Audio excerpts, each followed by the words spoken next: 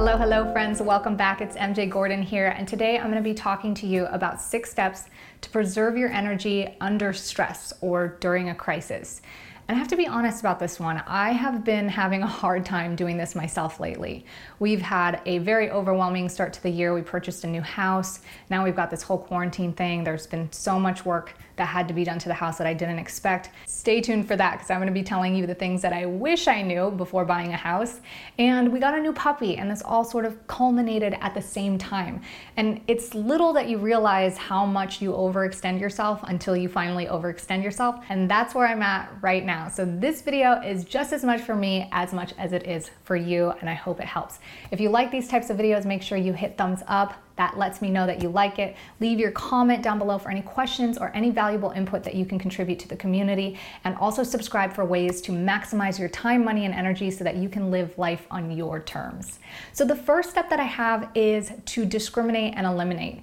If you find yourself overwhelmed and stressed and all of a sudden you feel exhausted and like your energy is being spent, it is time to cut things out. Practice the root of minimalism, which is identify the things that are going to add value to you right now and be very discriminatory about it, and then eliminate the things that don't. In this current situation, some of those things were like house projects that I really wanted to get done. Basically, if it's going to take more than an hour to do, it's just a project that's going to have to wait. And then when I get the opportunity, I'll give myself like 30 to 60 minutes to do small things like put my patio plants in the yard or distribute manure around the holes. Just things that give me a little bit of fresh air and that make me feel accomplished without taking more of my time and energy that I currently don't have to spend. This also includes negative or fear-based news, or maybe conversations I might have with people who are negative or fear-based via the phone or FaceTime.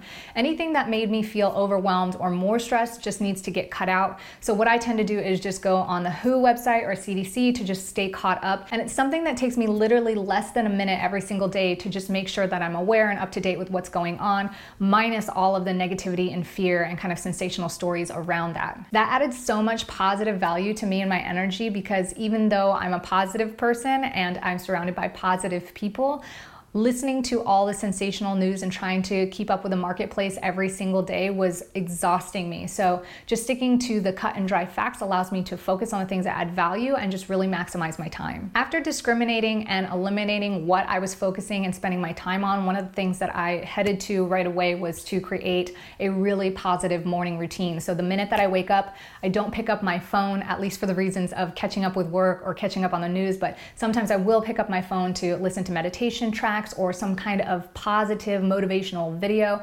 It kind of helps me set my mindset in like the tempo or the rhythm that I want for the day, or just with the perspectives that I want for the day, and then really take 20 to 30 minutes before I even start my day to meditate, visualize, and just really amp up positive feelings. If this is something that's difficult to do, which when I first started this, it was just so hard to get the train moving. Like I was just so exhausted and I felt like I was stressed by everything that I have going on. One of the ways that I like to do it is to just really set an environment for myself. So I get essential oils, things that make me feel relaxed and feel good. I turn on some music that kind of elevates me or inspires me, and then I might journal a little and really just reach deep into like visualizing what life is going to feel like, or what life is going to look like when I accomplish certain goals, or by being a certain person, the person that I want to be and show up for the day. And it's just something that really injects positivity in your life every single day at the start of your morning. For me, it can change like the whole way my day goes and just my whole outlook and response to life. So just starting with this deliberate positive energy at the start of my day gives me a lot of control on what I spend my energy and focus on. The third most critical step for me was to create a schedule and stick to it. And the scheduling has always been critical for me in my productivity and my level of feeling accomplished, in my ability to be accomplished and really be the most proficient in my day. I go by the 80-20 rule, and so I try to identify the 20% of things that are super important for me that adds value to my life. Currently, that's my family, quality time with my family, my health, because if my health and perspective are off, then the quality of life or the level of quality that I have with my relationships goes down, and my work, because my work is what supports us and my work is what's most important to me. Now, I've gotten into this really bad habit where I think I can multitask and I think I can be available to my family at their beck and call while I listen to motivational stuff or like informative business stuff while I edit photos and videos. And it's kind of been creeping in for the last year or two. And so I had to stop and kind of reverse engineer and be like, why did I feel more productive in the past? As in, I was putting out like a lot more work consistently, and I think you just get better and level up over time, that it's really easy to get stagnant and go plateau because you're getting way more done in less time, yet you're not as efficient. So that's where I'm finding myself right now. And the way that I get over that, aside from identifying the 20%, like the top most valuable 20% that affects the rest of the 80% in a positive way, is by eating my biggest frogs first. And that means putting the hardest tasks of the day right up at the front and getting those done. It's not always the most fun, but I will say that it is less exhausting by far than struggling to stay focused and struggling to like get something done, feeling accomplished, and then ending your day and feeling like nothing pertinent really got done. So having the most difficult thing at the foreground, even if you don't get all the little fiddly bits done at the end of the day, really allows you to have that sense of accomplishment, because no matter what is left over, it's super easy to get done. You save a lot of energy not having the guilt involved, or kind of like that gorilla on your back of stuff that needs to get done but you're pushing off. It's already done and you can just go enjoy the rest of your day. And that really brings me to step number 4, which is give yourself the 30 or 60 minutes a day to just do you. Like, I mean, for me, my 30 to 60 minutes doesn't have to make sense at all. Like, I could be clipping my toenails or just like rearranging my plants in 100 different ways. Give yourself 30 to 60 minutes a day to literally do what you want to do with absolutely zero productivity or zero like task orientation in mind. What you're really trying to go for is reconnecting with the fun and your joy in life. So whatever that is, every single day, it could change, but as long as you're reconnecting with that like excited energy and like, hey, this is why I'm alive, this is why I'm doing everything that I'm doing in my life. It is those simple things that remind us why we drive forward and what is our why for taking on so much. So whether it's self-interest time with yourself, or big belly laughs with your kids, or an online yoga class with your partner, it's super important to get this time every single day to reconnect back to the things that are really meaningful and important to you. At the end of the day, step 5 is to end your day in gratitude and what I like to call magic. So I found so much power in having a gratitude list when I wake up and a gratitude list when I go to bed. It helps remind me of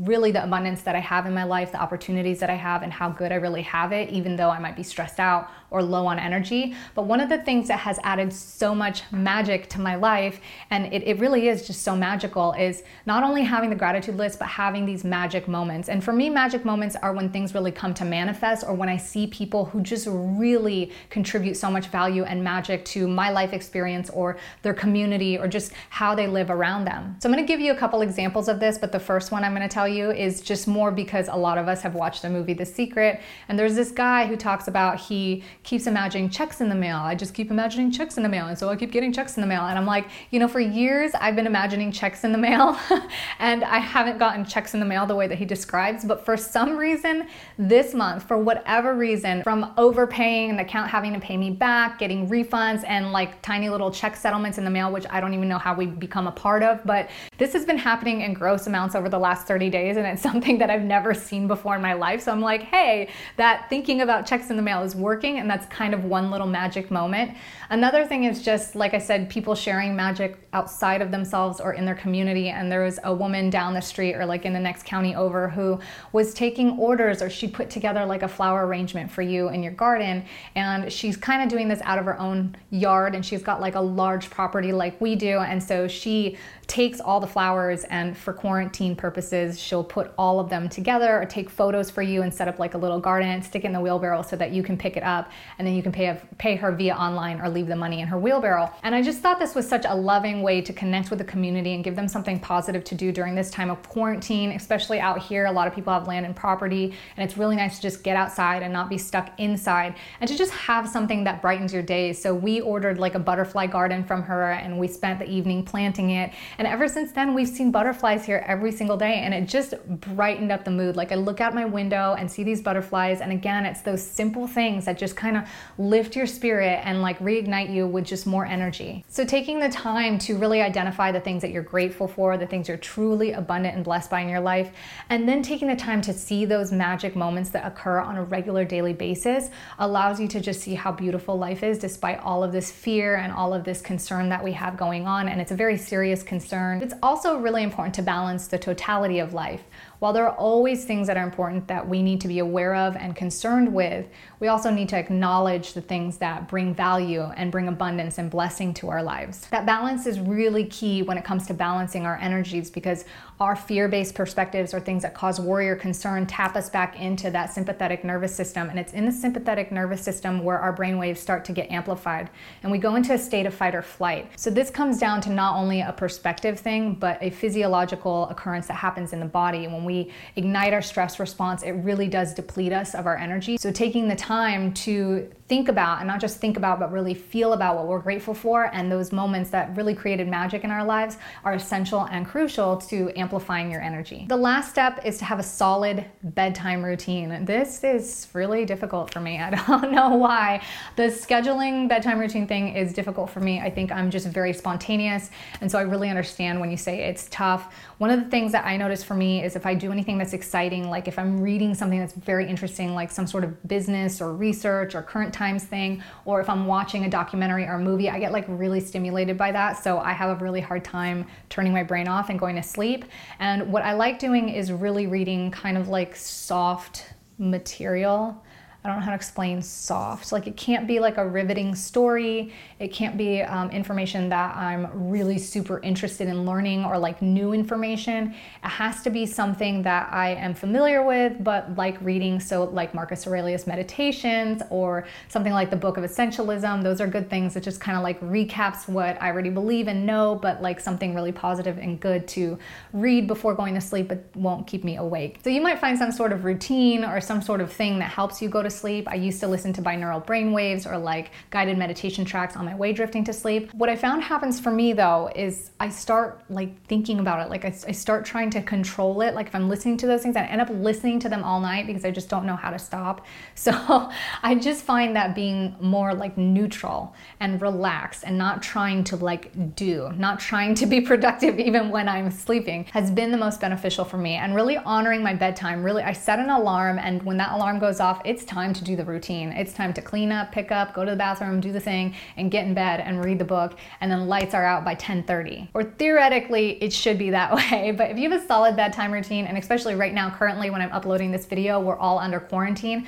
which allows you the ability to sleep in, which is awesome, then you really need to just take advantage of resetting your sleep cycle and getting to bed on time so that you can catch up on rest, allowing yourself to sleep in if you need that rest, and wake up slow. Really honor step 2, because if you can have control over the way that you end your day and the way that you start your day, you're gonna have a lot of control over your energy. So I call it 6 steps to preserve your energy during times of stress or crisis, because you really gotta take these 6 steps to get the maximum benefit out of all of this.